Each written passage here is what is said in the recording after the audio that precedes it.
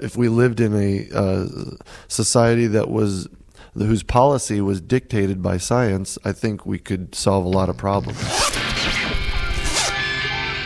Hey, I'm Greg Graffin from Bad Religion, and this is a Listen In podcast. I'm Frank Jenks from Listen In. Let's see. Let's pull out my GPS here. Yep, it's a long way off. It's a long way to the promised land, so you better well know your way. There's a ship on the ocean and an albatross who is trying to lead you astray.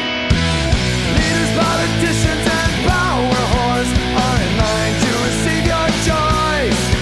If you bet your ass, if you give it to them, they will gladly take your voice. You know, the promised land I'm talking about is a life where instead of every student having to take physical education in high school, they have to take science, where science is not an elective.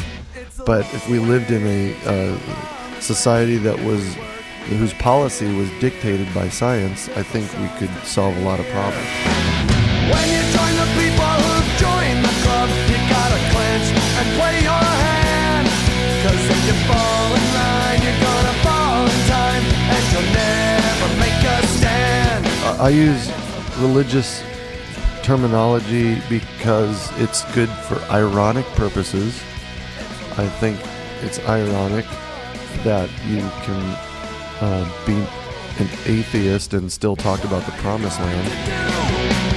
How's that for a guy who believes everything he knows? He's quite clever and certainly rocks on purpose. Greg Graffin is sincere and serious about guiding us to the promised land. Too bad it's so far off. It's a long way to the promised land is from Bad Religion's New American Disc on Atlantic. I'm Frank Jenks, and we create and produce these Listen-In podcasts very scientifically. We find the rock. We find the person of purpose behind it. We record their thoughts. And then we digitally splice everything together, and voila! Magic! We've got more MP3 miracles of this sort at listenin.org.